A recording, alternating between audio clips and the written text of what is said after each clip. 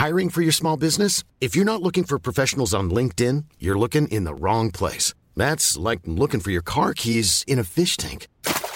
LinkedIn helps you hire professionals you can't find anywhere else, even those who aren't actively searching for a new job but might be open to the perfect role. In a given month, over 70% of LinkedIn users don't even visit other leading job sites. So start looking in the right place. With LinkedIn, you can hire professionals like a professional. Post your free job on linkedin.com/people today. This podcast is brought to you by Podcast Network Asia. For more info on the shows and the network, visit www.podcastnetwork.asia. And Podmetrics, the only analytics you'll ever need for your podcast. Sign up for free at podmetrics.co.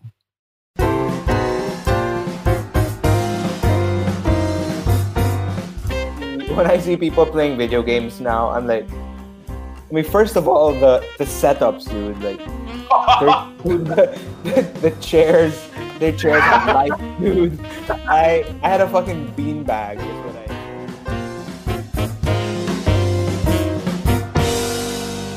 Ladies and gentlemen, thank you so much for watching and staying late, not sleeping yet. This beautiful rainy Wednesday night. My guest tonight, long time coming. He was supposed to be one of the guests of season 1, and then I cut off season 1 because I got tired of it. And now we're back. So I'm guesting all my friends, and I love this guy to death. He's been one of my closest friends, oldest friends then. God damn, we go way back from LaSalle, way back in high school to a random gaming magazine forum where we met. But we're gonna tell all about that later. On his own, though, he did pretty well. He's a photographer, one of the co-founders of Grid Magazine, and very, very talented photographer. Please welcome Mr. Sunny Thakur in the building. Yes. Oh, hey, what's up, Red? Thank you for having me. I'm so excited to just hang out with you. I miss you, man. I miss you too, bro. I miss you so bad. Kasi, did I mention, like, the last time we chatted, and I think I said, I'm sorry, I wasn't seeing you at the time when we could, like, always you got go sentimental, out. Man. You got so sentimental. You're like, and I took that for granted, and now I can't see you. And that was a lonely night, and I was like, why naglalamit na ako kay Sunny? That's that was hilarious, dude. Like I just like looking at my phone and like, oh man, like I wanna comfort my friend, but also this is fucking hilarious. I was having like one of those times na parang, man, sinong hindi ko kinikita ng time na yan? Now I fucking want to hang out with them. I can't. I don't remember last time we hung out. Probably at some wedding. I'm not sure. Dude, it was at Hans's wedding, and I think you gave the speech, that beautiful speech where you, like, in a room of like very conservative people, you gave them sex advice, and it was so graphic. Like you were just demonstrating your hands. Yeah. Sa Fairmont Hotel. Dude, I popped like 2 buttons demonstrating one of the positions. Para pagkatapos, para pinatay kung ginaganon yung... Alam mo, Hans was there, and of course, yung asawa niya. And then the sisters of the bride were very single time na yun, and I'm like, I think at that time hindi pa ako single nun, so I was like, I have nothing to lose. Now inisip ko parang pag nagkita kami, and then you would think na parang, oh, we have something in common, blah blah blah. Hindi, parang I can't. Yeah, I was demonstrating like hand job like techniques. You were very detailed. You were like, I was like bending over in front of the yung executive table. Yep. It's great. Yeah, that was great. Yeah.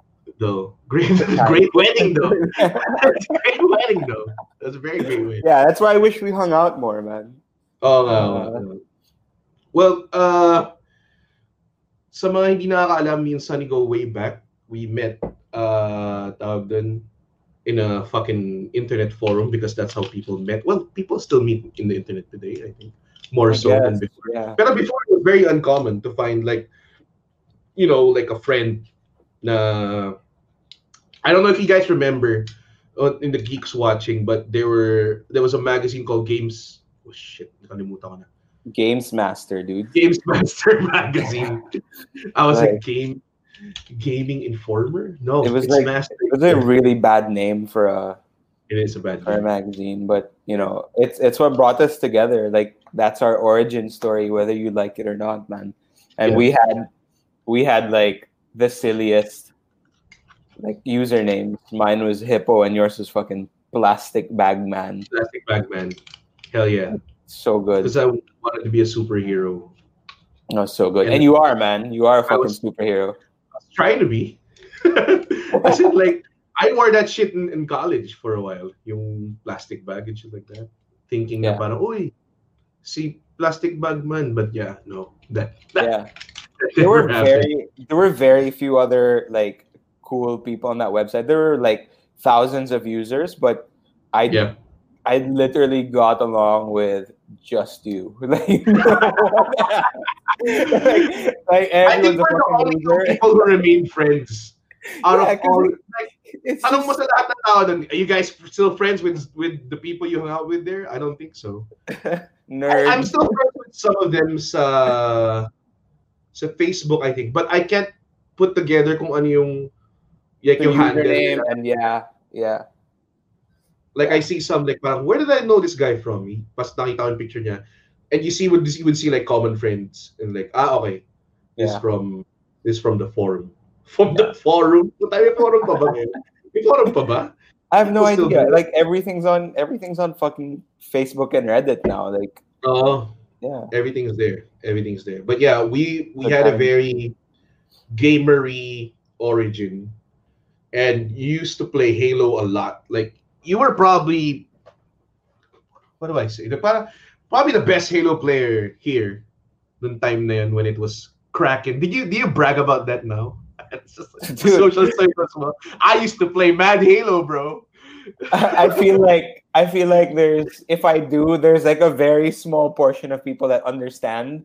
For like 98% of people are just like, all right, okay, sure.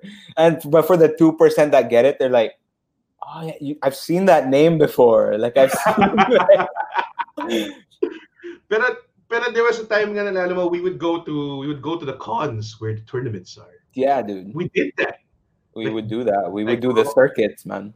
The Robinson's Galleria, mga Yeah. ganong klase.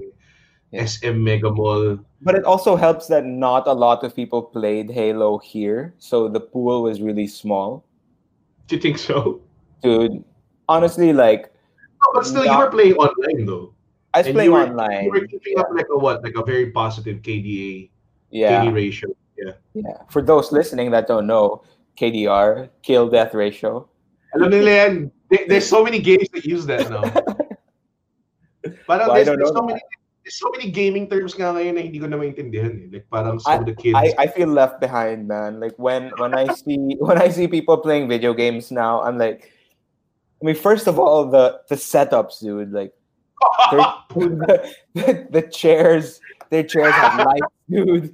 I had a fucking beanbag is what I played. I remember on. I remember those beanbags in your room. I had a beanbag, which after your like 6th hour, your spine is just like this weird like shape. And Feeling ko kaya durog yung likod natin. We didn't have decent chairs before. Like No, I was dude. sitting on like a stool.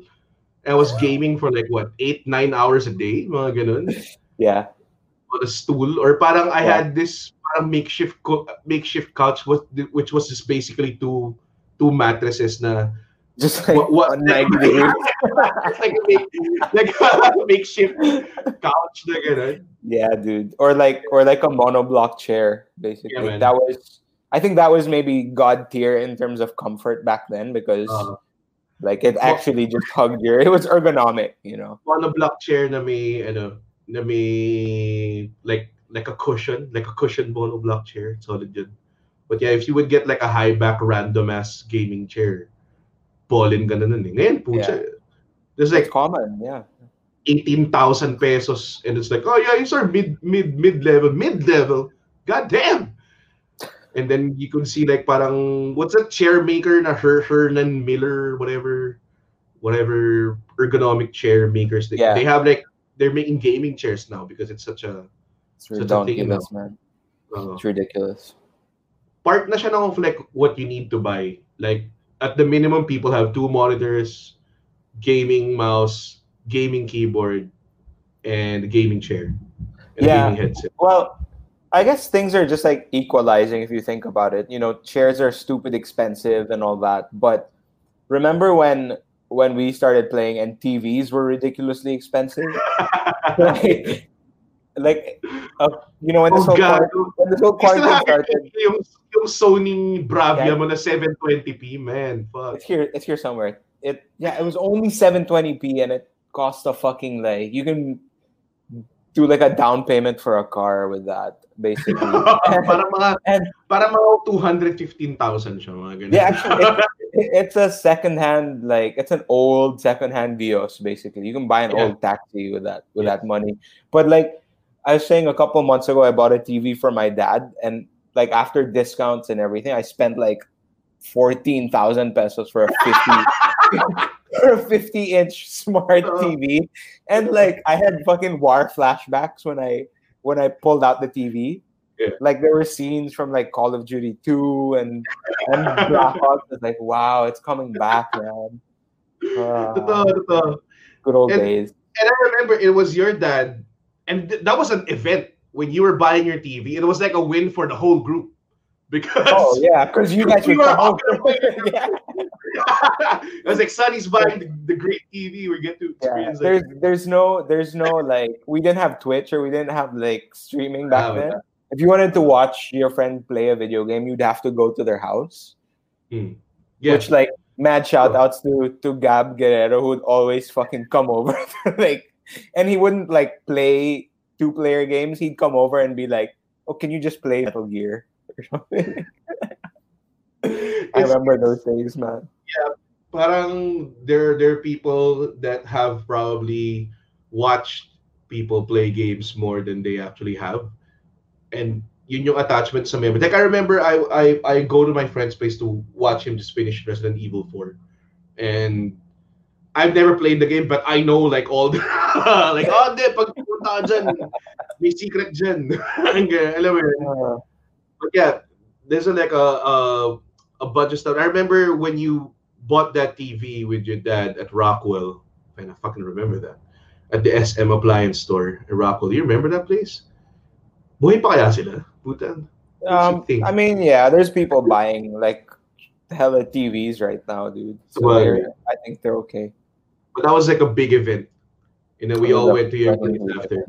It's a huge event. They were just I don't remember the first game we played when we set it up. I'm trying to remember. Probably Halo. Was it Halo? Probably Halo. Kasi yun lang ata yung HD na. But then again, no, it was probably like it was maybe one of the launch titles or something. Because did the 360? Yeah. The 360 didn't launch with Halo.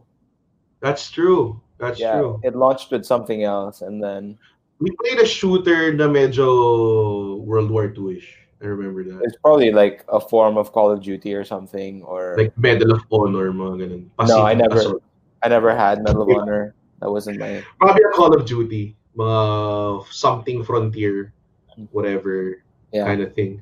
Are we digressing? Yeah. Are we just babbling, or we don't? There's no standards in this show. I don't know how I got picked up by Podcast Network Asia, but yeah. I was just checking. Sometimes we're running out of topics. Like last time, I was like, all right, I don't know this person that much. May mga ganun ako minsan na conversations, and then I would think that I would have like a conversation with him na matagal. Dude, we'd end up like talking for 2 hours, and I'm like, I have to cut you off, sir. Like we see Mikey saying we played Halo, man, but not at launch because there was this event nga at the time, a big event for all of us when Sonny got his 360 and his HD TV. That was great. Can't remember what it was, man. It'll come back. It'll come back to me. I'll let you know. Wala talaga. It's just one of those like parang no one lives forever kind of thing. Yung mga ganong klase. Those like really old, exclusives. It wasn't Gears of War. Are you sure it wasn't Halo? I can't remember, dude. It's no, the Halo 2 was like on the old Xbox. America's Army. You're just fucking si Mikey.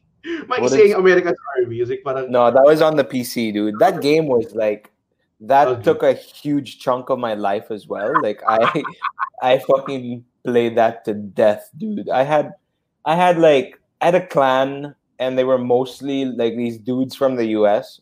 And back then, to get on voice chat, what you would have to do is to set up like Yahoo Messenger, create a chat room, and then minimize that window, and then open up Discord. The game.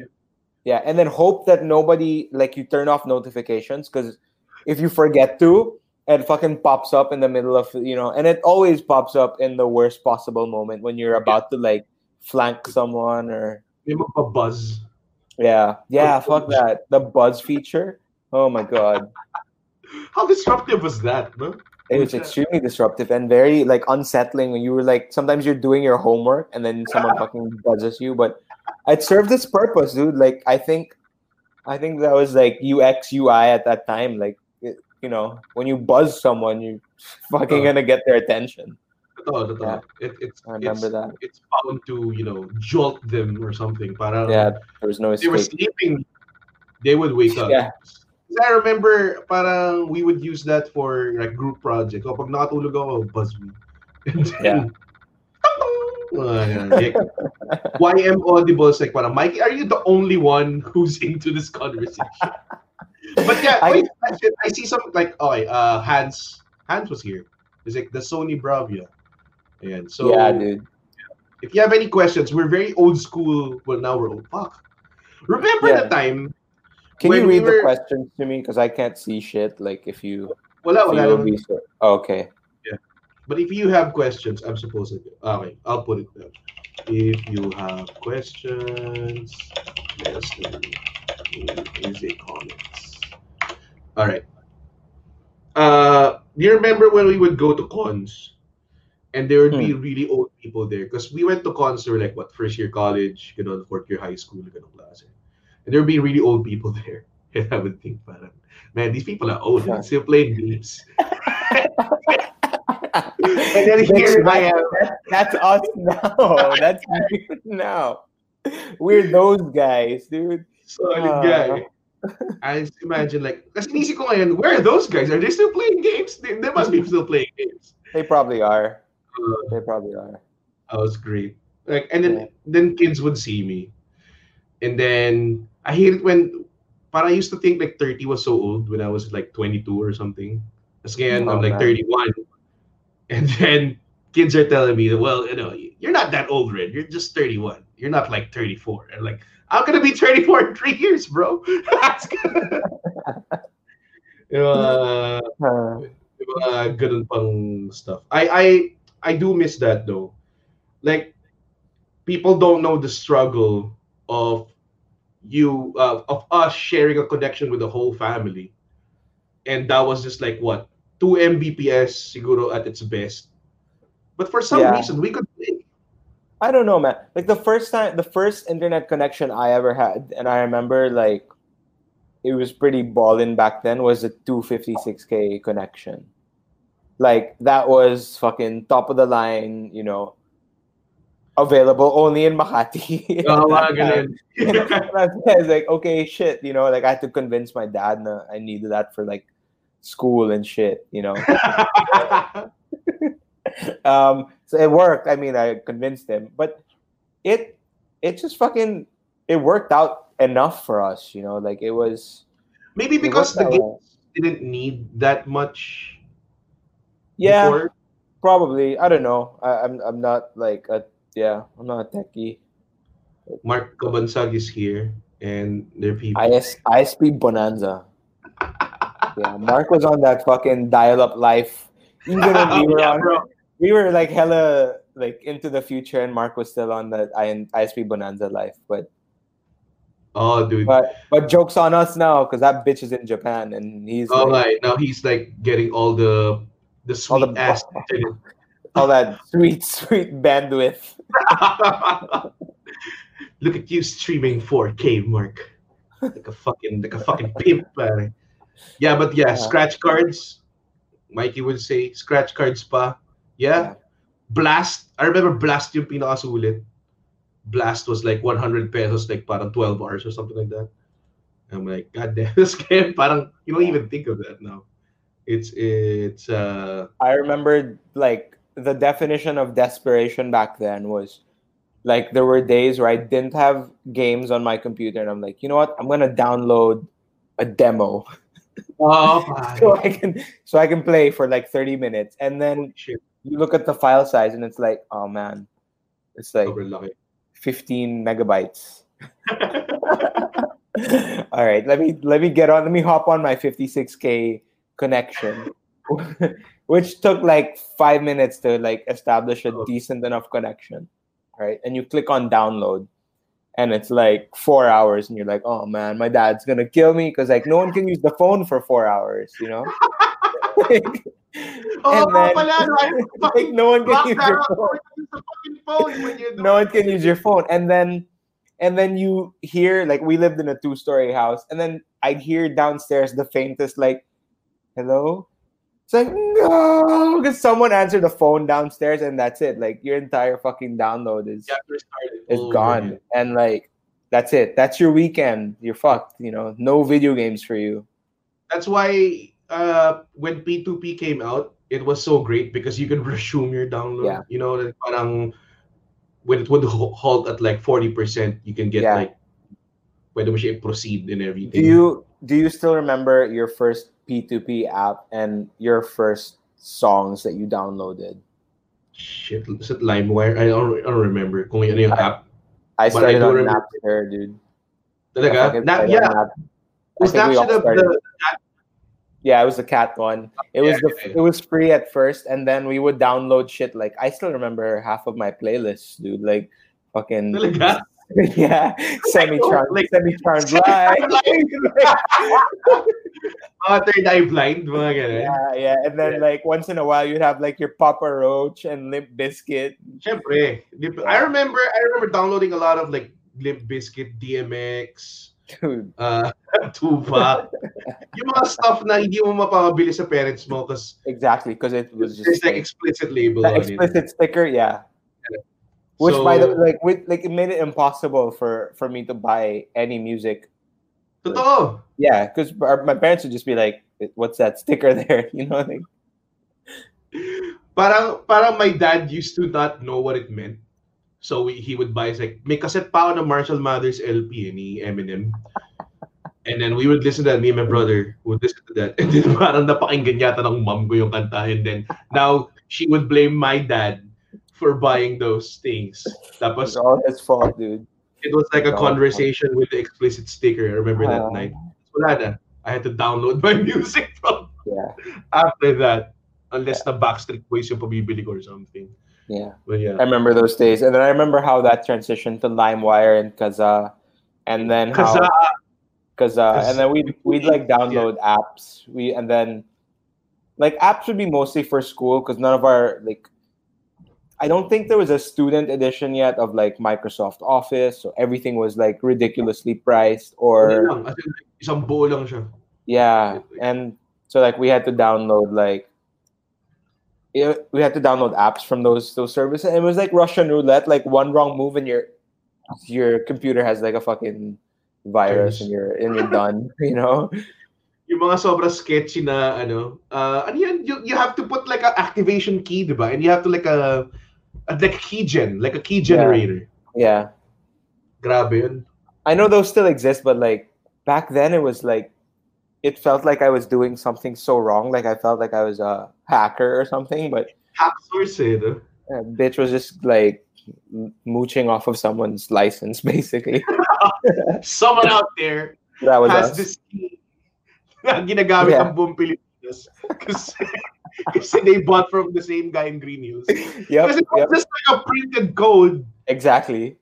Like scotch tape sa likod ng CD case, diba? God damn. I remember that. Yeah. I think the ratio must have been like 12,000 Filipinos to some like random white guy in like the East Coast. You can't trace it because we don't have internet. But yeah, may mga ganun, like I remember like registering it was such a parang taboo. Like, huwag mo register because, alam mo yun, malalaman nilang peke yung app mo or whatever. We didn't even call it apps before. No, they were called programs, dude. Fuck. They were called programs. It's only, I don't know what year it just decided to change from programs to apps. But we lived, I guess it was kind of like, this might be what our grandparents feel like when like TV went from black and white to color.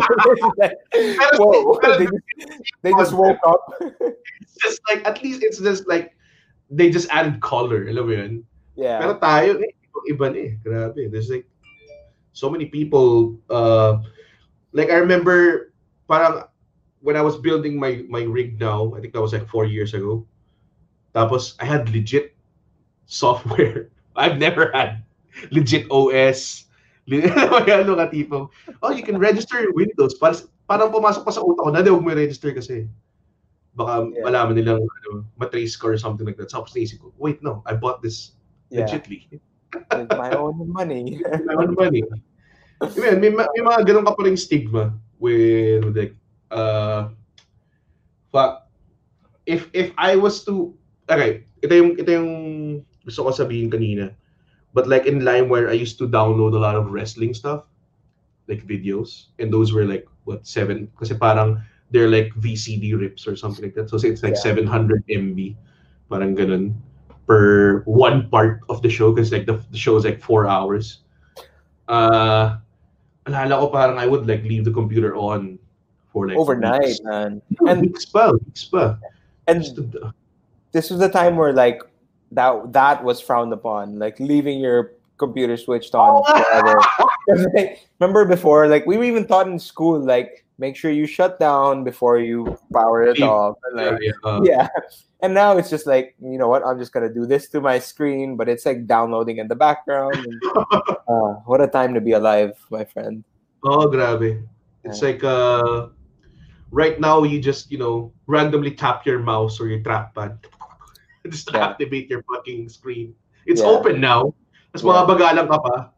Yeah. I know. 10 seconds ng puta. But back in the day, like remember updates, it would take like hours, man. Fucking hours to get a thing downloaded and installed, and that happened always at the worst moments, like when you were due to like write a paper or something, or print something out for like your parents or something. No, dude, so many times, way too many times. Printers are still faulty until now. Parang wala pa ring printer na hindi nasisira. Alam mo yun?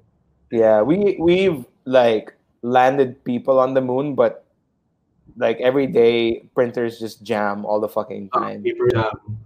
Yeah. The fucking cartridge is not aligned or something like that. Yeah. Daming. Okay. So David's like welcoming people now in the stream. Welcome, hello, Sir John. Welcome to the stream. I don't know what Ray is saying. I don't know either. Yeah. What is that? What is that? What are you talking about? Ito nag-aaral eh. Nice one, Jolo. Live na nag-aaral daw ng Jedi. Gagos, Jolo. He's like one of my neighbors. I was waiting for... I met Jolo, dude. I was hoping we would get through the fucking P2P discussion without having to talk about porn, but here we are. Naalala ko dati, we would all be boys, right? And then we would go to this place and then we would watch porn. Kasi ganun dati. Fucking watch porn. It was fucking communal, dude. I could never do that. Like, fucking, I don't know about you. I needed my privacy. I can't fucking... Like, I don't want my boys with me and like... We're not fucking jerking off, man. We're not fucking jerking off. What the fuck would you be doing otherwise, dude? Like, we're just enjoying, stuff we don't usually watch. So you're watching. It's like parang siguro 7, 8 boys huddled around like a desktop computer. Tapos, bigla nilang pumasok yung kapatid niya na babae. So, ang bilis, puta, alt tab. Pero nakakatawa, nakatingin kami lahat sa screen. Tapos it was like a blank spreadsheet. So, ganun kami lahat. Sobrang nakakoncentrate. Parang, walang tao nakatingin lang sa spreadsheet. Nalala mo ba yun, Jolo? Kaninang bahay yun, nakalimutan ko. But yeah. Was that your first experience with anything like anything like ass and tits related? Because I remember one of our first experiences was I'm gonna throw people under the bus. I was with Migs, I think, and I don't know who else was there. Mark wasn't there yet because this was like grade school. Because we'd always go over to Migs' place after school to play N64. We play GoldenEye. And then I think Mikey's brother left, like, I don't know if it was Mikey's brother or one of the relatives fucking left behind. I forgot what movie it was, but there was like a scene with a stripper. Mm-hmm. And that was like gateway for us, you know. And it was on one of those, because Migs would have all these like cool shit that his parents would bring back from the States. They were one of the first people I know that had one of those portable VCD players with a fucking screen. Yeah, he had one of those. And so we had access to that sort of like contraband back then, in between rounds of GoldenEye. But the struggle was very real, my friend. Was it it was a VCD player? It was a VCD player, yeah. So and then you would take turns with it. No, sorry? You would take turns with it? I will not confirm nor deny allegations of good times. But yeah, okay. So I've pretty much advertised you as a photographer and co-founder, editor of Grid Magazine. We've gone 37 minutes not talked about your photography at all. It's always like this. Parang last time I had Isa does, and she was like my classmate in high school. So we were talking about high school lang for like 40 minutes, but the advertisement was like, oh, she's a tech vlogger. And then, puro high school yung pinag-usapan namin. But I love long introductions. This is the best one. But yeah, I'm just saying, now, you know, we go way back. Yun lang. We go way back. I remember, you're one of the guys that convinced me to go to Xbox as I was PlayStation. And then that went on through the generation after 360 where you all motherfucking left me. So nagkaroon lang ako parang I think I was just stuck with the Xbox with Leo. Si Leo na lang yung kalaro ko, parang ganun. Yeah. Something like that. Is he watching? Because he's like a big gamer and like he's always online. So. Talaga ba, Leo? No, he should be here. Yeah. Why, Leo? What the fuck? I always play with dati hindi naman always, pero like I played with their group, like sila Leo, sila Sevi, sila Josh, and we played this game called I forgot the name, Project Winter or something. It's like a 8-player thing. Tapos you're assigned roles, so it's like Werewolf, pero it's a game. So two of the guys are traitors, but you don't know, and your objective is to like fix all these radio towers so that you could ask for help, and then the plane will come in and save you. But what they can do is like anything you fix, they can sabotage. Pag traitor sila and everything. It's such a games are like super advanced. I'm like can you imagine that having a game like that? Grabe. What's it called? Project Winter. It's great. Wait, is that new or like Steam? I have no idea. I'm gonna check that out. Hopefully, I don't know. Hopefully, I find the will to play video games again. So, okay, let's jump to your profession now. Sure, man. Because, I kind of advertised you as a photographer, but yeah, you started taking photography while we were in college. I remember. Tama ba? Yeah. I mean, on and off. If we're gonna be like very strict about when I started, I had like I had one of those like camera phones way back then, which took like really shitty pictures. Like The resolution was like 320 by 240. You remember what it was? It was a 7650. Oh shit! Yeah, like the banana phone swag.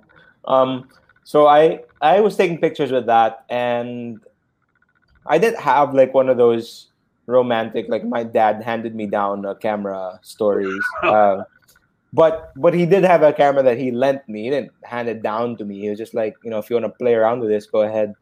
And then I bought a camera for myself around that time as well, sometime in college. And I was just playing around, dude. I had no idea what I was doing. I was just like taking pictures of fucking flowers and like insects and shit. And it was fun.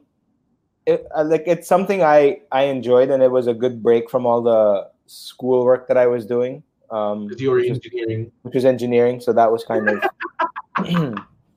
yeah, that was a relief. No, it was a good kind of break, and I remember like I didn't have to. I wanted to join the Green Media Group, dude, and you remember that org? yeah. Yeah.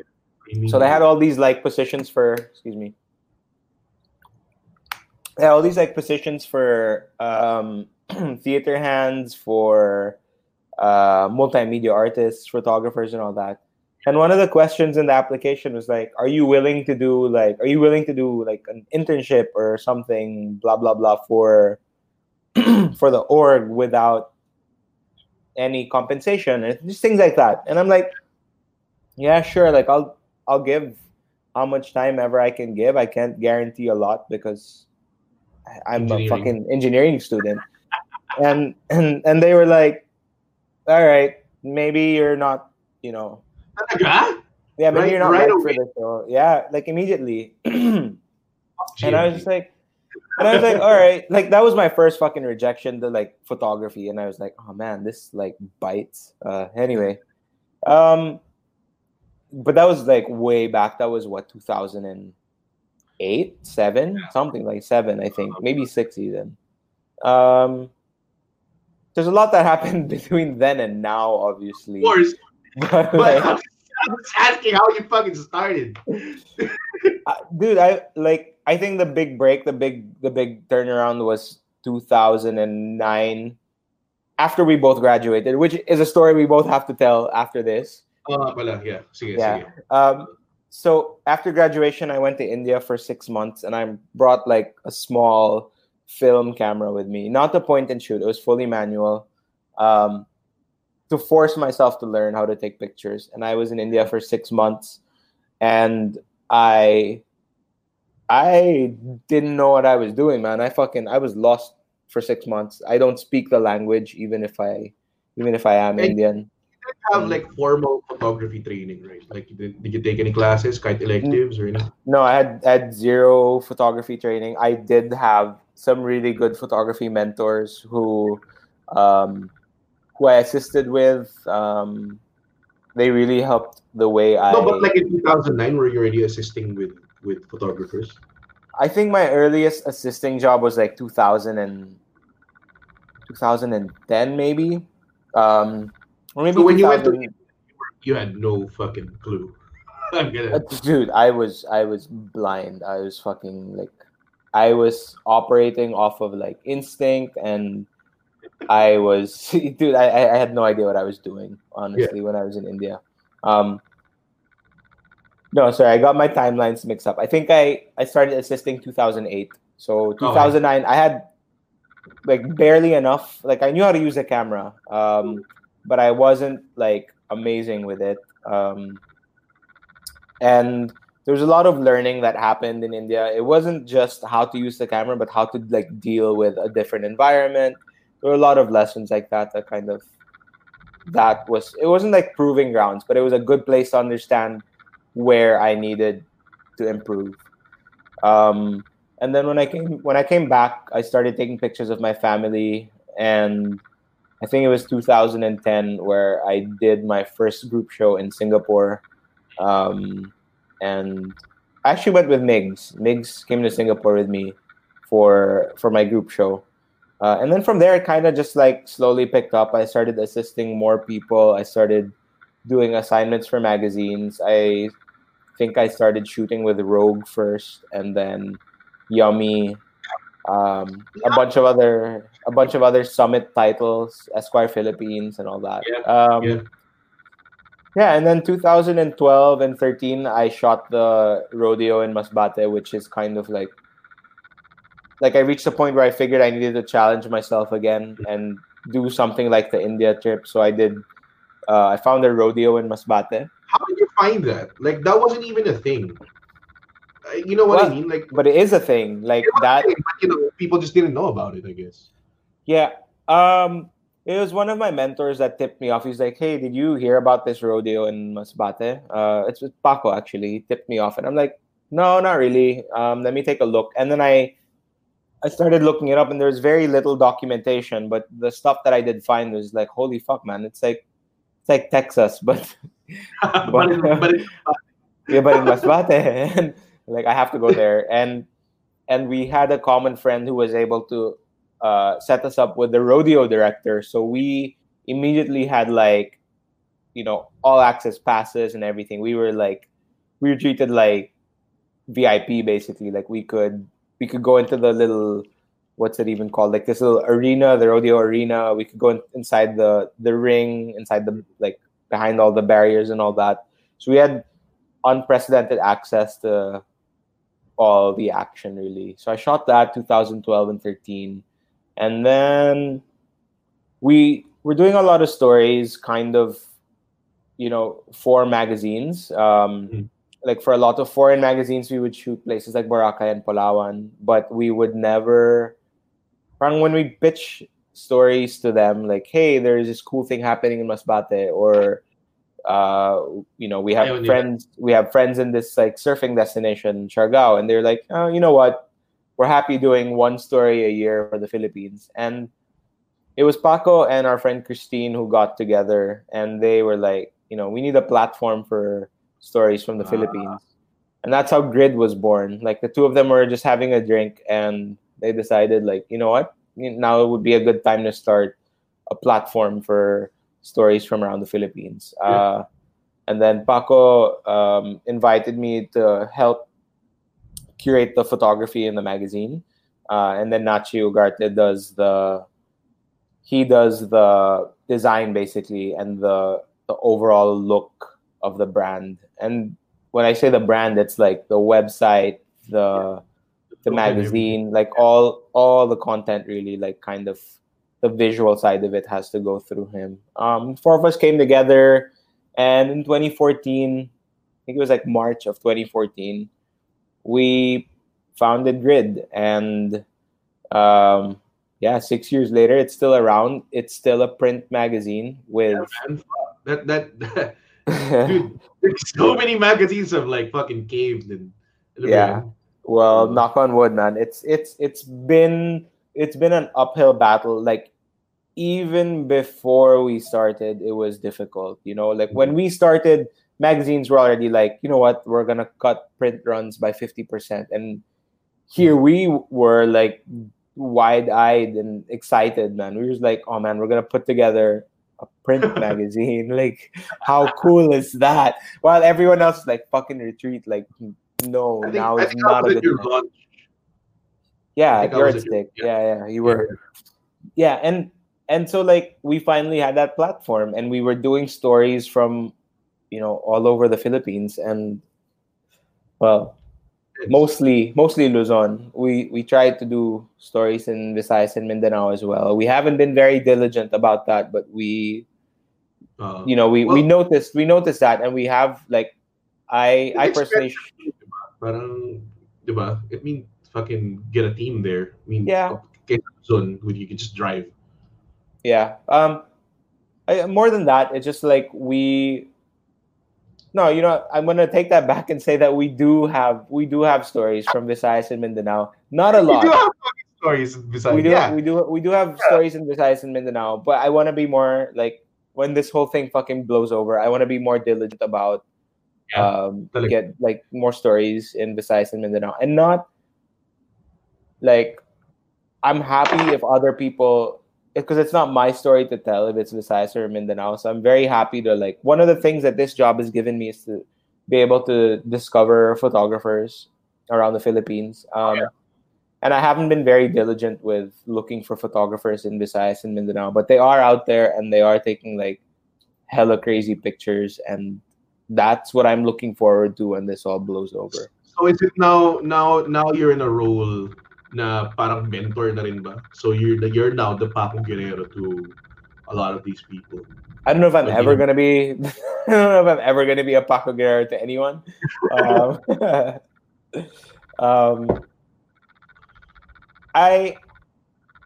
My role as a mentor, I don't think I've mentored anyone just yet. I've had like a couple of interns who've done really well. Some people who are really acclimated into parang there's some people that are in some sort of industry and parang mas may acumen sila to be like a mentor and teach. Not everyone can teach. Like I I understand from experience. Yeah. So I actually taught for I taught for a term before COVID happened. I was actually teaching in CSB. Oh shit! I didn't know that. Fuck. Yeah, I was teaching in CSB, which made me realize that not everyone can teach. like I was standing in front of my class. I was just like, "Whoa, what the fuck, man!" Like, iba yung workshop na isang araw lang or like once a week. No, man, this was like every week. This was every week. This was every week, and I was in front of like 13 young, malleable minds. Like, if I say anything wrong or stupid, like these guys are gonna be like, "Fuck that guy! Fuck this dude for teaching me that." But it was. I actually kind of miss it already because I had a bunch of students that were they were just extremely diligent with their work. If I give out an assignment, they'd come back with more than enough. There were a bunch of them who did that, which felt really nice. There were a handful that were just kind of like, wow, you're fucking lazy, dude. Like, sometimes I see me in you, like when I was in college, because I was lazy in college. Like, I understand now, Pero teaching is a whole different ball. How did you get into that? Like, you just want to? Were you recruited or something? Yeah, I was recommended for the position. Prior to that, with the magazine, I've done some workshops. I definitely enjoy going on assignment more. It's a different mindset, but I also am a firm believer in information should be free, and I would not be where I am if not for the people that have generously shared with me what they know. And literally everyone that has mentored me has shared information with me for free, like absolutely nothing, And if you think about it, this is information that could jeopardize their career, their place in the world, because like I could come in knowing the same thing they know and executing it similarly to them and maybe charging half the price, and but that's an example. I don't do that. You can also be on like the flip side. There's a degree of responsibility to it, because I remember when I was there would be subjects that I would be interested in, and then if the teacher sucked, that would be the end of it. I wouldn't be interested in it anymore. No, I understand, and that's a very important thing. That's the flip side, and some days I catch myself thinking like, because learning is it never ends, right? And so who I am today as a photographer is very different. Even last year, really, I was a very different photographer last year. And imagine like if I had given advice when around the time Grid was starting, which I have conducted workshops back then, like. Sometimes I think, like, have I dished out anything that I want to take back now? And no, seriously, like, oh my God, have I said anything stupid that I want to take back now? And it's difficult because I've done so many like portfolio reviews, and I've done a bunch of workshops, and like, was I critical enough? Was I fair? All these questions come into mind, and like, it's difficult. Honestly, teaching is really, really, really difficult. So I respect everyone that does it. I respect teachers so much. Not to mention, sobrang baba na sweldo nila. Yeah, I like experienced that firsthand. I was just like, oh, this is what they pay at CSB. Imagine what they pay anywhere else, man. It's terrible. It's so bad. But going back to your career, I remember you made a name for yourselves with portraits because you took that shot of your uncle. Was it your uncle? Yeah, that's correct. Yeah, it was Until now, 2009. It's probably one of the best pictures you've ever taken. I think so too, man. Like, that's one of my favorites for sure. Like, I don't think I have any other portrait that's as recognizable as that one. Just good and bad, I guess. And there was. Can you tell the story of that picture? Because I never knew how you fucking took that picture.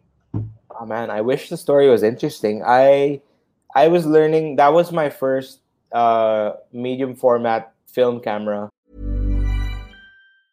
You should celebrate yourself every day, but some days you should celebrate with jewelry. Whether you want to commemorate an unforgettable moment or just bring some added sparkle to your collection, Blue Nile can offer you expert guidance and a wide assortment of jewelry of the highest quality at the best price. Go to BlueNile.com today and experience the ease and convenience of shopping Blue Nile, the original online jeweler since 1999. That's BlueNile.com. BlueNile.com. Ryan Reynolds here from Mint Mobile. With the price of just about everything going up during inflation, we thought we'd bring our prices down. So to help us, we brought in a reverse auctioneer, which is apparently a thing. Mint Mobile Unlimited Premium Wireless. How to get 30, 30, bit to get 30, bit to get 20, 20, 20, bit to get 20, 20, bit to get 15, 15, 15, 15, just $15 a month? Sold! Give it a try at mintmobile.com/switch. $45 up front for 3 months plus taxes and fees. Promo rate for new customers for limited time. Unlimited more than 40 gigabytes per month. Slows full terms at mintmobile.com. And I was learning how to use it. Literally, that was me practicing. My uncle had just taken a shower, and I had the image in my mind, like, oh, it'd be cool if he stood in between the two beds and then just like took his shirt off. Because my uncle is, I think the best way to describe him is like, he is like comically oversized. Like, his top half is like a perfect sphere. Oh, and yeah. You it so well. I'm trying to. Yeah. Okay, and then he just stood there, and then you stood. He just stood there, and I was like, I took like light readings with a light meter, and then I just took a bunch of frames. I didn't know what it was gonna look like because I was shooting film. I sent the film to the lab. When I got it back, I was like, hey, this is kind of like, it looks like album art almost. Like, that could pass off as like album art for someone. And I had a good time. Since it was filmed, you had no idea that it was a good shot until you developed it. Exactly. And so after that, like, I scanned it, and I started printing it, and it was, I actually used it for my first ever calling card, and yeah, it looked like a little Polaroid actually. It was a conversation starter for sure. People are like, "Oh, who is this? Is this you?" Like, obviously not, but he is relating to me. Yeah. No, it's such a fun picture.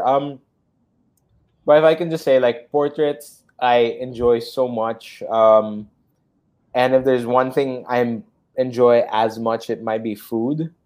And I try to marry that together. And I love talking about food. I love when people talk about food, and I love conversation about food. Hell yeah, I love yeah. It's a request from David here. Please talk about your camera gear, Sanjeev. My camera gear. I guess for work, if anyone must know, I shoot on a Sony system.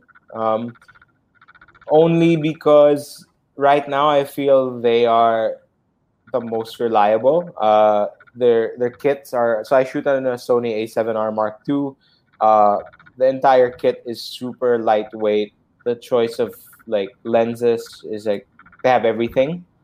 And the gear that I'm shooting with is now 5 years old, if I'm not mistaken. Yeah, it's 5 years old. I still use it every day. It works very well. There's other bits of gear that I use. Nothing too fancy or expensive. Like all my lights are this brand called Godox. You can get them from Lazada or Shopee. What's it? What? Like What? It's just a light. It's like a strobe. Yeah. Sorry, that like ticking sound is bugging so hard, dude. Yeah. Fucking sorry. I will get better equipment. But yeah, we're figuring out where it comes from first. All right. Kasi if I thought would be great, diba? Yeah. Dave's asking, do you still shoot film? Do you still shoot film? Sir? Not as much as I want to. There's very few labs that process film in Manila. In 2012 and 13, when I shot the rodeo, I had to send all my film to Hong Kong to get it processed. Because I'm just I'm not sure if labs here would agree to like process 75 rolls in one go. Like they might just be like, oh, fuck this guy, like let's send him away because we just don't have, like we can't turn this around in like a week. Signing for like fucking, I'm just gonna send, the immense amount of work that I did to Hong Kong and just wait for it. The anxiety was like I don't know if you've ever ordered a package before and like checked on your like the tracking status. Yeah. I had to do that like both ways. So I had to ship it out from here, and then like please just get there in one piece. And so when it would get there, I get the email from the lab like, oh, thank God. And it takes a week to process like everything, right? And then they send it back with a tracking number, and I check it like religiously every day. Like, sometimes I'll wait 30 minutes and hit refresh and check if it's like moved. Yeah, dude. And it would be like severe anxiety until it would get to my doorstep. But back in the day, it was DHL and it would go straight to my doorstep. So that like as soon as it arrived, I just like sat with it. I didn't even scan it immediately. I would just like sit down with it and be like, thank you, you're home. Like you're here, you're safe. It was like a child. Yeah. That was gonna. I learned about Masbate Rodeo because of that, and I'm pretty sure a lot of people did then. That was a future. Did you guys put it up on grid? But eventually, yeah. Eventually, it made the maiden issue. It was one of the stories in the maiden issue. And I think in 2013, when Paco joined the rodeo as well, when he visited the rodeo, he brought his little TV show. And then back then, if I'm not mistaken, his show was the only one that covered it. And I think back then they were already on like their 15th or 16th year, something like that.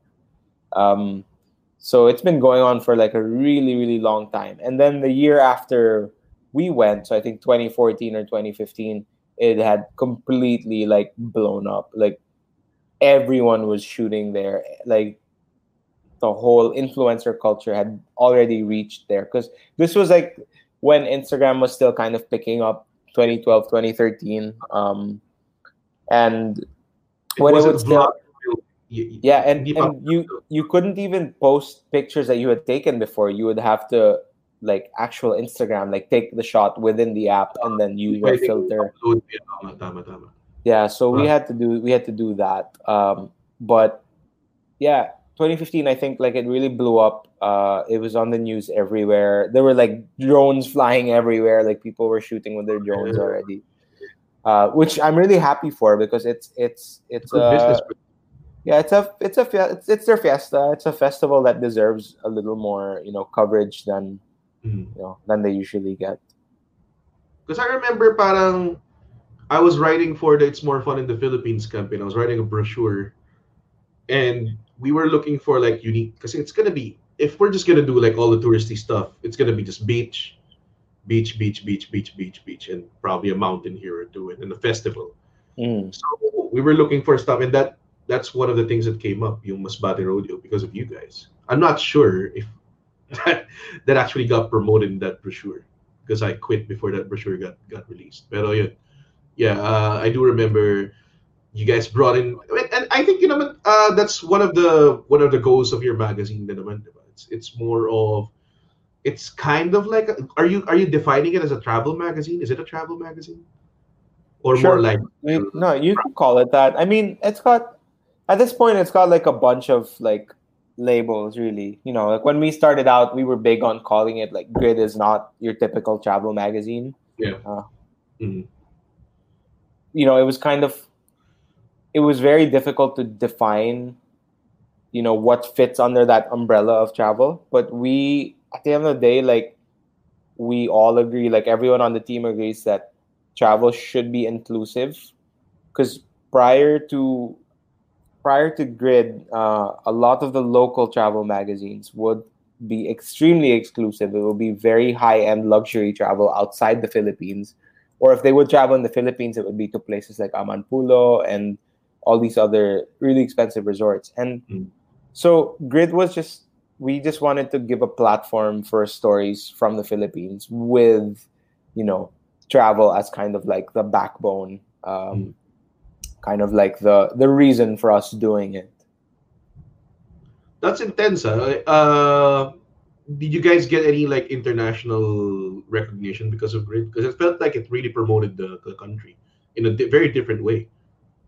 I don't think we got any kind of international recognition. It's really not what we were going for. What we know we did was we definitely provided a platform for conversation, and I am very confident I can say that we have influenced others to do the same.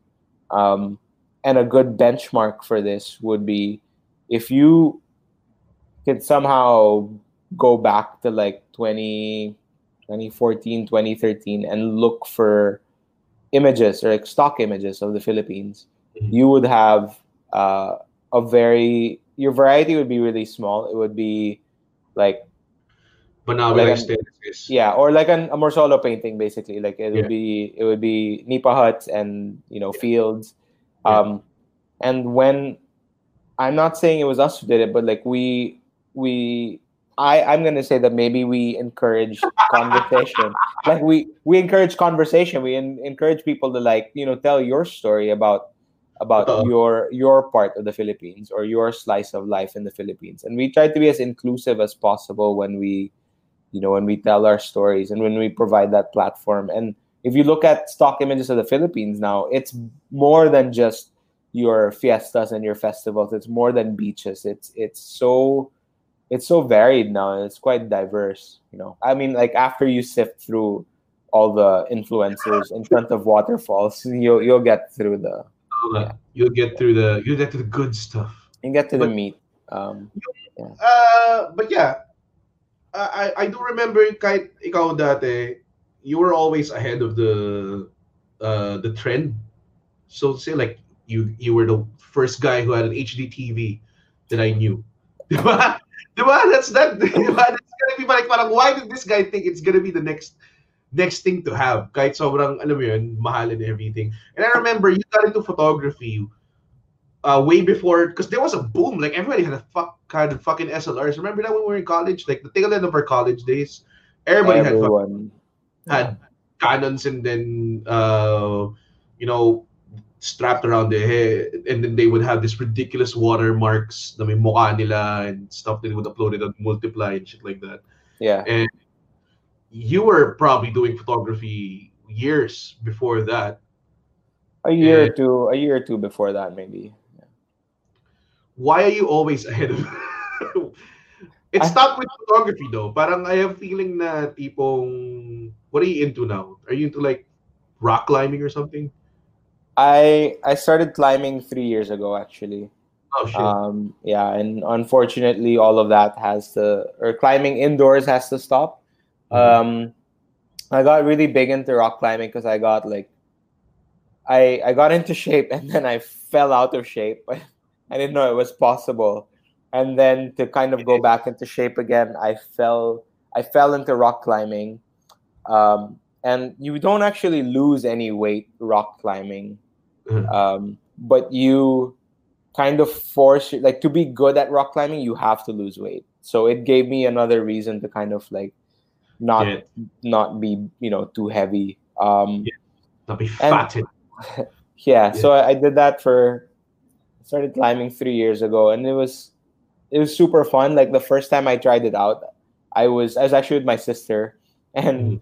she did not enjoy it at all. She's like, fuck this shit. Like I'm gonna do yoga. This can be your thing, and it became my thing, dude. Like at the height of it, I would climb maybe 5 or 6 days a week, Mhm. and like religiously, like I'd spend hours there at the rock climbing gym at Climb Central Manila, and because of that, like we had all these, we'd watch all these like rock climbing videos, and there'd be a lot of people climbing outdoors, and I remember like fuck, like I gotta do this, like in this fucking lifetime, like this will be Can you one of my climb goals. outdoors here? Is there any spots that you can climb outdoors in the Philippines? So in the Philippines, I climbed in Atimonan in Quezon and Montalban in Rizal, and it was ridiculous. It's so much fun.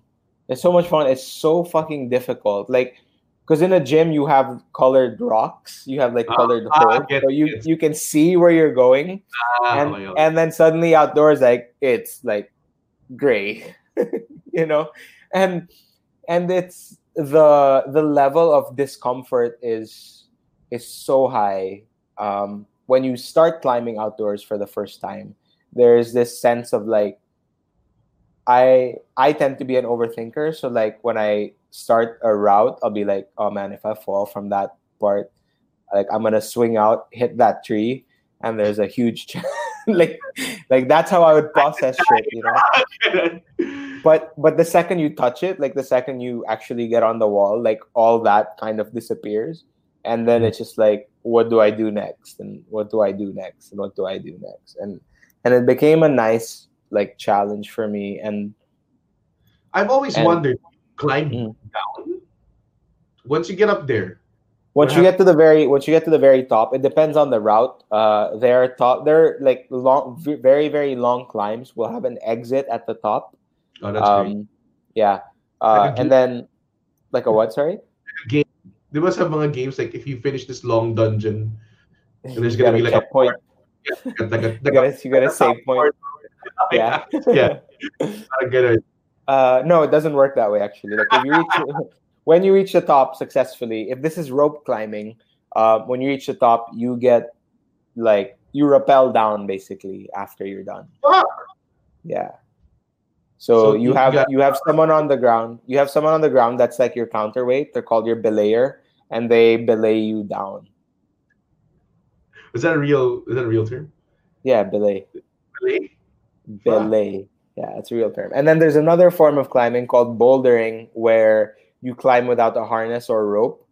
So if you've seen like my James Instagram Franco. videos, I don't know if that classified or that counts as bouldering. He just got crushed by a boulder. is what Yeah. happened. Before when he was doing it, he was trekking, right, or something. He was What's that trekking. called? There's actually questions here. Yeah, Um, sure, man. I'd uh, be happy to. Medyo malayo na sa topic, but I totally forgot that there was this question. But No yeah, worries. Abigail Hey, tips for Santos. new shooting film. Honestly, just do it because you're never gonna know unless you try, and then you're gonna fuck up a ton of rolls. So start and then no, seriously, start and then shoot. Yeah, start and shoot. Get your stuff processed, get it scanned, and then yeah, it's a feedback loop. Like once you take a look at your pictures, if you're happy with it, then good for you. If you're not, then figure out what went wrong, and then. There's a lot of people who always ask kung ano yung tips for like beginners and everything. And the best thing that tawag dun, I could give then for comedy, it's the same thing. Just do it. Try it out. Yeah. You gotta stop overthinking it. You gotta Yeah. do it, and then that's where you know then if you like it or not. Because if you don't Yeah. like it, you're wasting all your time, gathering information of something you don't. Yeah. You And don't you know. understand how much work you need to put into it. Like, I tried, like, in the start of this quarantine, I was like, you know what, I'm gonna bake. and and my first bread came out like it was a fucking, like, I could build a house with it basically. It was so dense and hard. I'm like, wow, this is like, I'm gonna have to put in real work for this to happen, so that's what I tell people who want to start photography as well. Like, go ahead, like, just try it out, and then when See you if it's like, for you. yeah, when and if you fuck up, like, you'll understand that there is work that you have to put in, and you're like, all right, cool. I know how much I have to give to this now. Yeah. A lot of people say like to kind of like nail it right away. It's not it. When you want to do something, you want to do it right. You got to do it Yeah. like over and over and over again. You gotta put in the hours, man. Everything. That's true. So now back to climbing. I don't know what David means by this, but tell us about climbing in Bishop. Oh, and Bishop. Okay, so Bishop is Follows like it up with Sunny Thakur top. top fan. Yeah. All right, Thanks, go, David. go, go. David, I love you, man. I miss you so much. Bishop is the mecca for bouldering. I was saying, so bouldering is climbing without a rope or harness. So it's the same thing. You're climbing these little, like, cracks and holds on rocks, right? So And fall, Bishop. wala na. So if you fall, like, there's crash pads. You have to bring your crash pads. I can show you pictures, and what they look like is like, they look like little Uratex mattresses that fold and you could wear as a backpack. Yeah. And then you Yeah. bring it on site, and then you look for the rock that you're gonna climb, and then you throw it under, and then you have spotters basically spotting you. And Bishop is, if not the best bouldering destination in the world, like, it's definitely like top 5. Where's this? It's in California. Oh, this was when you went on that Exactly. trip. Yeah. So we had planned it, myself and 5 other friends from the gym. We were like, you know what? Let's fucking do it. It can't be that difficult, right? and like, I don't think I've ever trained that much for a single thing in my life before. It was fast tracked also. We only had about 8 months, I think, to prepare. Okay. And 8 months is not a lot, honestly. And like, for a climber back then, I was like 185 pounds, which is not light at all. Climbers on average are like 140, 100, and they're taller than me still, So they're extremely lean. They're very powerful. So I had 8 months to train, and I had a really good coach, and training was super intense, man. It was maybe 3 or 4 times a week, minimum of 4 hours each session. And the goal was to climb as many routes in Bishop as possible. And we have like a guidebook with us and everything. And when you get there, a lot of it actually just goes out the window. Like, all the preparation you've done, when you touch real rock, it's so different. It's so difficult. And it kicks your ass. But then your mind comes into play as well, and it's telling you, like, you didn't come this far to fucking, Wait. not do this. So there were a bunch of climbs that we were there. We had 11 climbing days in Bishop, and about 3 rest days. And How long? Like, if you said a climbing day, most of the day you're just climbing. okay, Or so spotting. we would wake up pretty early, really early, have a good breakfast, and then we stayed in Mammoth Lakes, which is about 45 minutes away from Bishop. So we drove to Bishop, and then we'd like warm up. So we'd climb like really easy routes. And with bouldering, the routes are on average like maybe 12 feet high. When you reach the top, you like climb down on the other side of the rock, or an easier like area. So we'd warm up with a few of those, and then we'd climb until maybe 5 or 6 p.m. And then we'd hike back down. The hike was maybe a good maybe just 20 minutes. It wasn't too bad. Bishop's really accessible. That's why we picked it. And then after that, like we go home, we cook dinner, and then sleep, and then we repeat the next day. But climbing at that intensity, because bouldering, the routes are a lot shorter, but they're super intense. Like you're always flexed. Like every part of you is just like tense. And our why rest is it days, because like the holds are like they're not they're hard like in, right? they're like thin. They're like super thin. They're barely enough for like your fingers Who to hold on. invented this hobby? Like I White want to people. climb. White people. I want to climb that really tall shit. Yeah. And then on it's pretty high. It's pretty high. Jumped off a top rope outside the ring. That was just 10 feet. I thought parang taas nito. Yeah. 12 is pretty high. And then there were some that were like 15, 17, 18 feet. And sorry? You've done those? Yeah, we did those. Yeah, we did those. And we've fallen off some of those too. So it was pretty scary. And then rest days. So like when we first got there, we were thinking like, oh, we don't need to rest. Like rest is for the weak. Puta, we couldn't get up. Like we would wake up at maybe 7 or 8 in the morning on our rest days until 9:30 or 10. We're like stuck in bed because our bodies are just destroyed, you know. And by the last climbing day, we had no skin on our hands anymore. Everything was so raw. Like you can't wear gloves. You can't wear gloves. You can't wear gloves. And then I guess another thing I can talk about is there's this thing called a project where you pick a route or you pick a boulder that you want to climb and you like work on that one thing. And the one that I chose to work on was, I think it might be my profile picture. I'm not sure if that's it. It's called the Ironman Traverse, and it's this long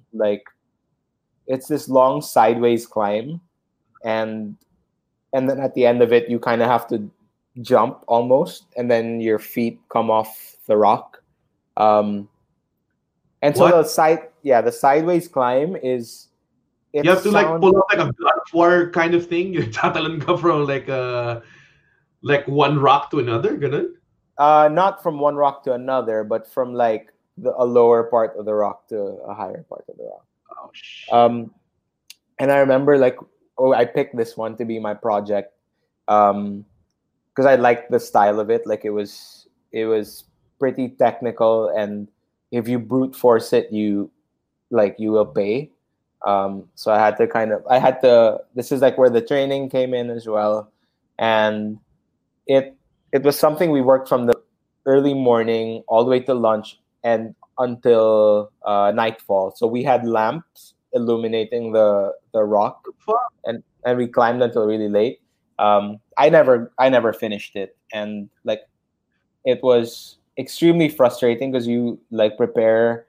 I prepared 8 months for that, and it was so close. Like I almost got it. And like I fell at the very last. Like I have some really move. Sorry, you were saying? Your spotters would move like yung cushion mo, the crash pad, right? Yeah. So my spotters would move with me, or like the spotters would move with the climber, with the crash pads as well. And the goal is to like anticipate where you might fall, and that's where they throw the extra crash pads, basically. Long story short, I didn't get to finish my project, and I swore I'd return this year, but here we are doing a podcast almost a year later. Look at that camera quality. Are you how are you Talden? What do you think about like how fucking awesome the cameras on phones are now? Dude, As a I'm on an iPhone 6, so like I cannot speak for anyone right now, or like for camera phone users. Mine is absolute shit. Like it's probably gonna last another few months before yeah. it just gives way. Yeah, Pero nakakatawa, like my mom has this like new startup business, and they were taking pictures of yung products, and then my dad behind them was just like, taking pictures with his phone, and he has like an yeah, iPhone XR, and yeah. the fucking thing looks better than No, on it the holds iPhone, up, dude. diba? It holds up well. Is it something you can realistically use for photography? There have been people who've shot like there have been people who were able to shoot campaigns with phones, but I think when they do that, it's marketing for the phone than the actual. Mismo. Yeah. I mean, yeah, mas But maganda naman talaga to get like a fucking, yeah. because I mean, But whatever it's works, not man. Honestly. really expensive anyway. Yeah. Yeah. Okay. Well, I was trying to seg to the last topic.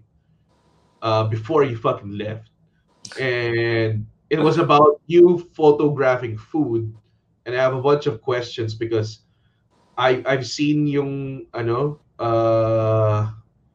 yeah, this one, the feasting Mm-hmm. on your website. God damn, Dude, man. when you said feasting, I was like, what? Like, are we talking about LimeWire again? Like, what's? Yeah, pero yeah, feasting. It still sounds bad. Yeah, no. Yeah, okay. But yeah, a bunch of your food photography stuff here on your website. And I was looking at it because I was, trying to look at, yeah, what you've been up to, in the past. But you photographed a lot na, man. And I remember you telling me a lot of stuff. But I remember there was a specific story you told me Mm-hmm. about you're with like the Albert Steakhouse guy, and you're cooking steak in like a pugon. I don't Yeah, know if that yeah. was 2009 or 10. Or no, maybe it was like 2012. Anyway, that was one of my first assignments with Rogue, or if not my first assignment with Rogue. That's not on the feast thing. Yeah. No, it's not on the website. It's a very old assignment. I don't know if it made the cut. I was a very different photographer back then, but like I I looked at the pictures again recently. Some of them still hold up, so I might bring some of them back. Like it's just nice to. I've been like traveling through my archives and figuring out if any of those things still hold. You know, some of them do. How Most was the don't. experience though? Like, if you're taking pictures of food, you get to eat them after, right? So that's not always the case. Fuck. But that's not always the case. But I am here to tell you that some of my best meals have been at shoots. And both occasions. So like stuff that I have photographed and stuff that is just like served for lunch or dinner by the subject I'm photographing.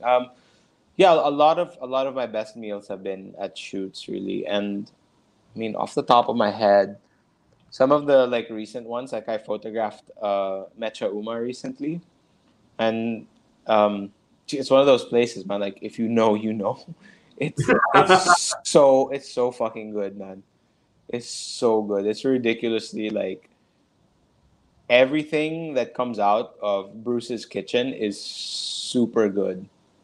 You had like a working relationship with him, no? Si Mr. Sensei Sushi guy, Exactly. right?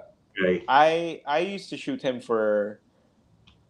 I think I used to photograph him before he even met his wife and partner now, who is also a good friend of mine. Who her name is Jay. She would. She was with Preview Magazine, and she trusted me with a lot of shoots as well. And so, like, our working relationship actually starts with his wife, whom I met before him. Um, yeah, it's always been great. Like, I try to stay in touch with the people I work with, the chefs that I work with, and the conversations are always really interesting. And when we can, we, you know, a lot of people have been bartering during the quarantine, and that's what we've been doing as well, which is kind of fucking amazing when you barter with a chef, because you Yeah. could send them like your fucking failed bread experiment, and then they fucking send back like foie and wagyu and all sorts of random shit, and you're like, yeah, I like, you're obviously the loser in this game. I win again. Yeah, it's win-win for me always. For me, you get you get my failed bread. Yeah, I think it's because creativity is such a big thing, and there are artists that get along, and there are artists that don't. I firsthand experience, like, I don't get along with actors. Like, actors is like, it's such a opposite thing for me on what they do. Like, in theater, they have to rehearse over and over again, and the material they're using is not theirs. You know, it's such a reverse thing of comedy. Comedians would get along with musicians a lot, and I think photographers get along with cooks and chefs a lot. I think that's it's very, there's a like a whole, I think, would you agree, like, it's kind of you kind of relate to each other in your artwork? absolutely, 100%. And I think the reason for that is when chefs put like a dish on a plate and serve it out to people, that's all of them, dude. That is the culmination of all the shit they had to go through, because it's like really difficult to, you know, to move up in the culinary scene. So it's all that. It's all their struggles on a plate. It's them. It's like 100% their hard work on a plate. And it's the same with us as photographers. You know, you see one final image printed in a magazine, but there's so much struggle that goes on behind that. Yeah. And I'm already coming from like a relatively, you know, privileged position, but I feel that struggle too sometimes. You know, like, shit, like, to get that one shot, it took, you know, years of learning and like saving up for gear, and it all just kind of adds up. And I think that's why we get along, like, understanding that, like, what's on the plate is actually more than what's on the plate. You know? That's ridiculous. Kasi whatever that plate, whatever that photo or whatever what's in that plate, that will be like your only shot at, you know, like an impression for that guy who consumes it. Absolutely, and that's so risky. It's like, you know, it's the only impression you're gonna have on so many people, because not everyone develops like a relationship with the person that fucking prepares your food, you know. So that's why, like, when people, like restaurant critics, when they review stuff, it's very, like, I'd rather have a review, I don't know. I just, sometimes when I read people tearing up people's work, it's very, it's hard, man, because it's a lot of hard work, you know. I try to be vocal against people who criticize and only do that. You know what I mean? Like, there are people who are out there, and their thing is just that I don't do anything else but get other people's work and fucking criticize them. I get, like, if I was a comedian and fucking Rex Tavarete or comes up to me and said, "Yo, you fucking do too much dick jokes," I would get that feedback and I would honor it with my life, because, you know, a guy who has fucking 20 years on me is telling me that, you know, your career might be terrible because you tell too much dick jokes. I mean, it's sound advice. It's from someone who's an expert, but someone who completely doesn't know anything. And, like, I think the harshest critics are found in food, like in the food industry, dude. Like, if you would look at, like, food reviews, or just like the comments on people's Instagrams, or what do you call that app before? Like, Foursquare. Like, Foursquare with fucking, I don't remember the savage, man. Yeah, man, they're savage, and you would think I would think to myself, that's someone's, like putting up a restaurant and maintaining it and running it is really hard. And you would just get this dude who, found the pasta too fucking soft or something. I don't know. And he would completely tear up your whole, and then he's gone after that. Yeah. You don't get to see that guy anymore.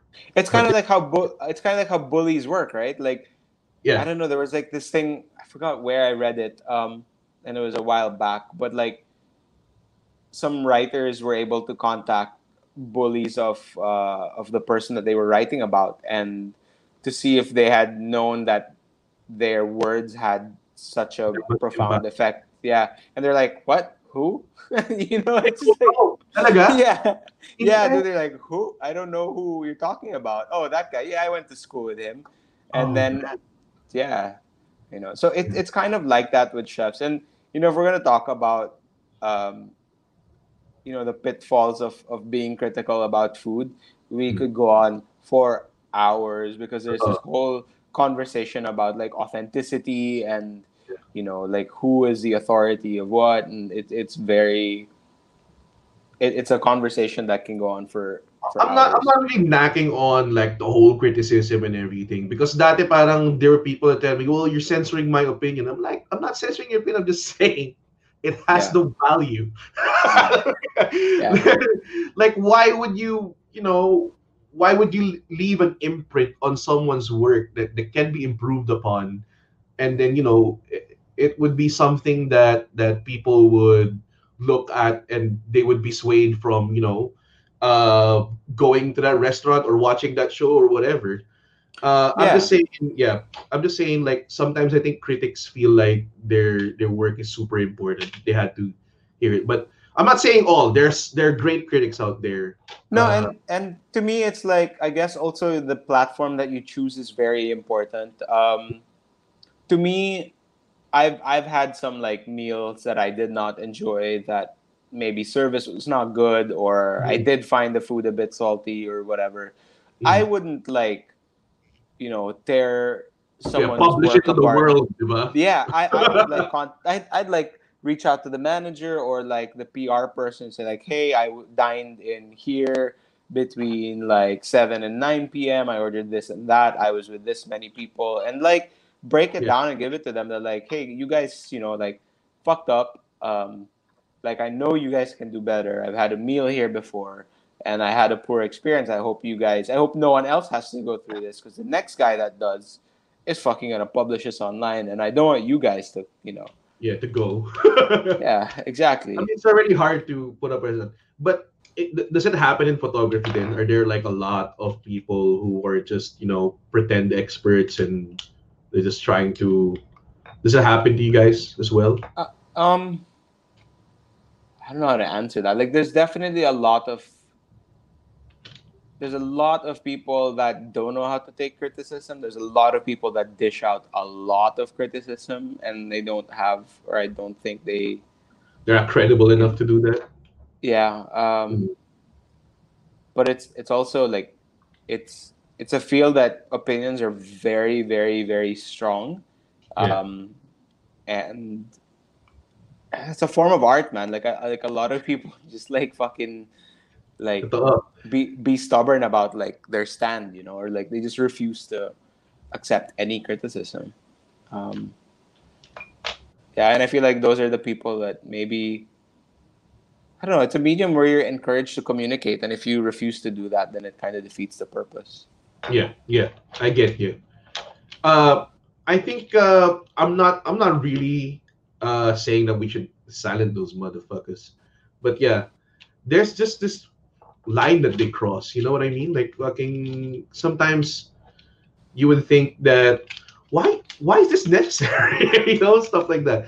Especially with harsh ones. Like harsh ones would just like, they don't know how much of your soul is in that work, and it's to people to just like I would take a harsh criticism over just like fucking public rejection. Is just really terrible. Like especially my line of work, I would still go to shows, and I remember this specific show that I felt like, I'm never gonna fucking get a terrible set anymore. And then that night itself, dude, everybody was listening, but no one was laughing, and I had to do like 20 minutes of that. Like, yeah, I wish I just, got like a harsh criticism out of it. Like, I wish I just offended someone, stuff like that. But yeah, I think it's just something that we have to, live with. It's great because if no one's criticizing your work, that means, maybe you haven't reached a lot of minds yet or something. So it's like a, it's like a slippery slope, plus minus kind of thing, bright side, dark side, whatever kind of thing. But yeah, some of you guys gotta tone it down for, you gotta pick your mediums and stuff like that.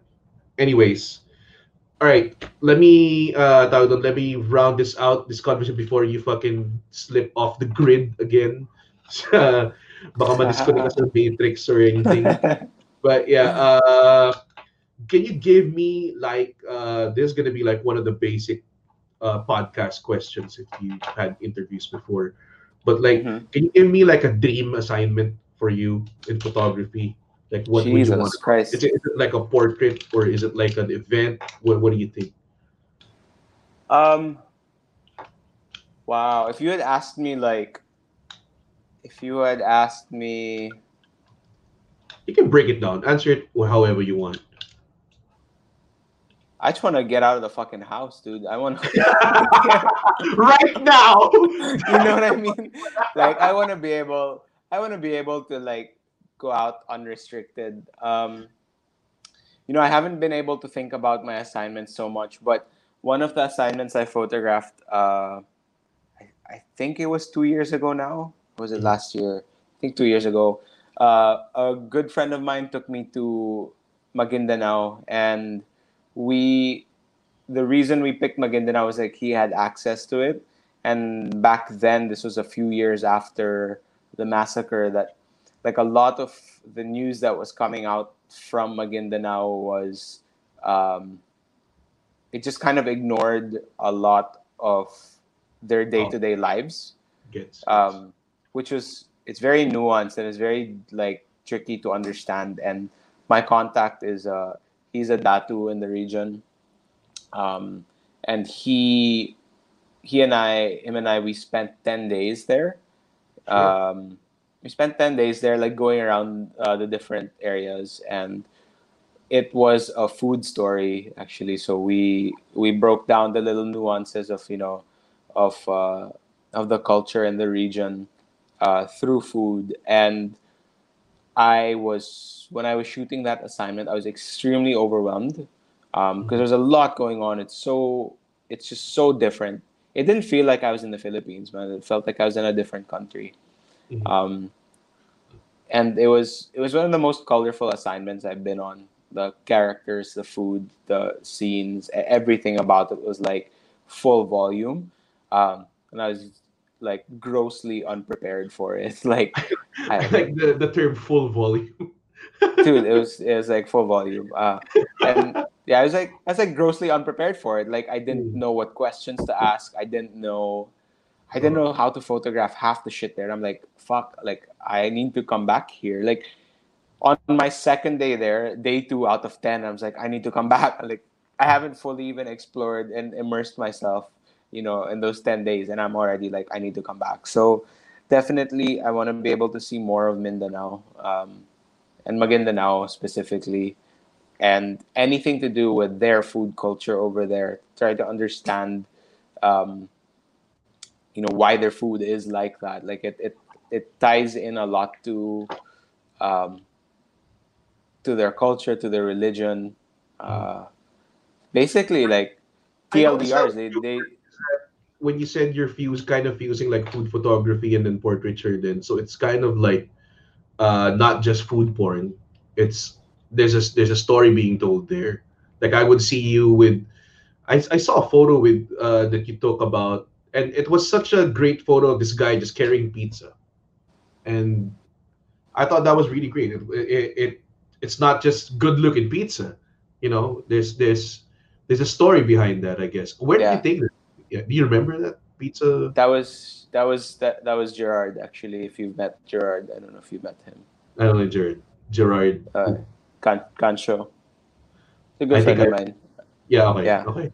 We were in. This was like a random road trip. We went to La Union and we just had like.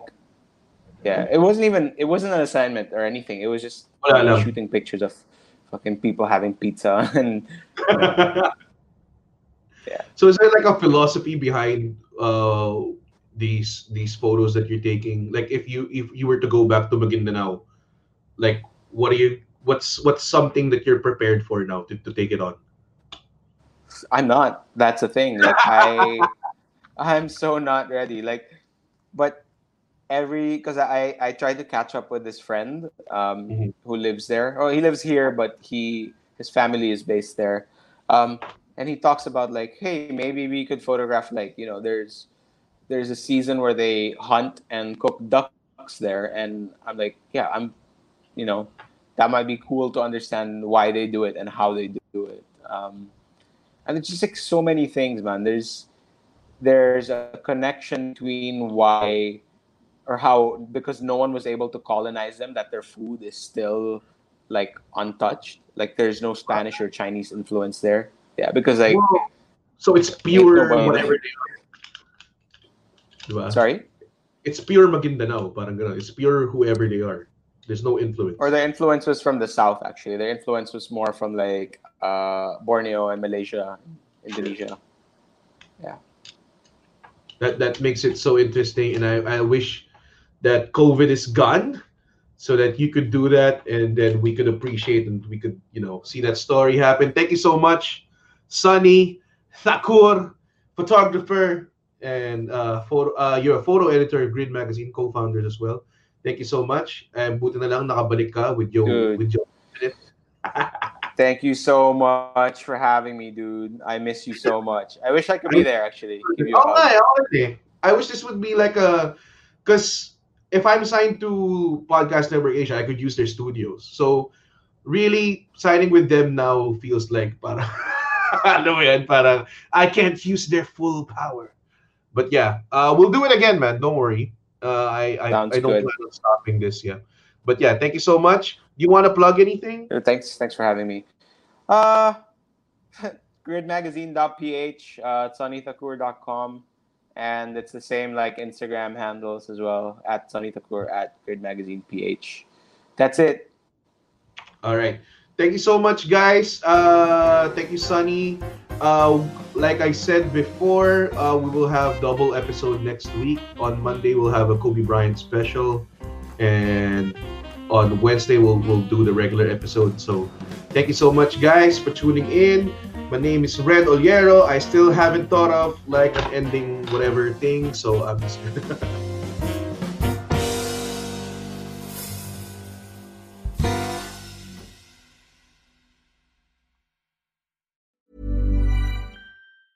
Even when we're on a budget, we still deserve nice things. Quince is a place to scoop up stunning high-end goods for 50 to 80% less than similar brands. They have buttery soft cashmere sweaters starting at $50, luxurious Italian leather bags, and so much more. Plus, Quince only works with factories that use safe, ethical, and responsible manufacturing. Get the high-end goods you'll love without the high price tag with Quince. Go to quince.com/style for free shipping and 365-day returns.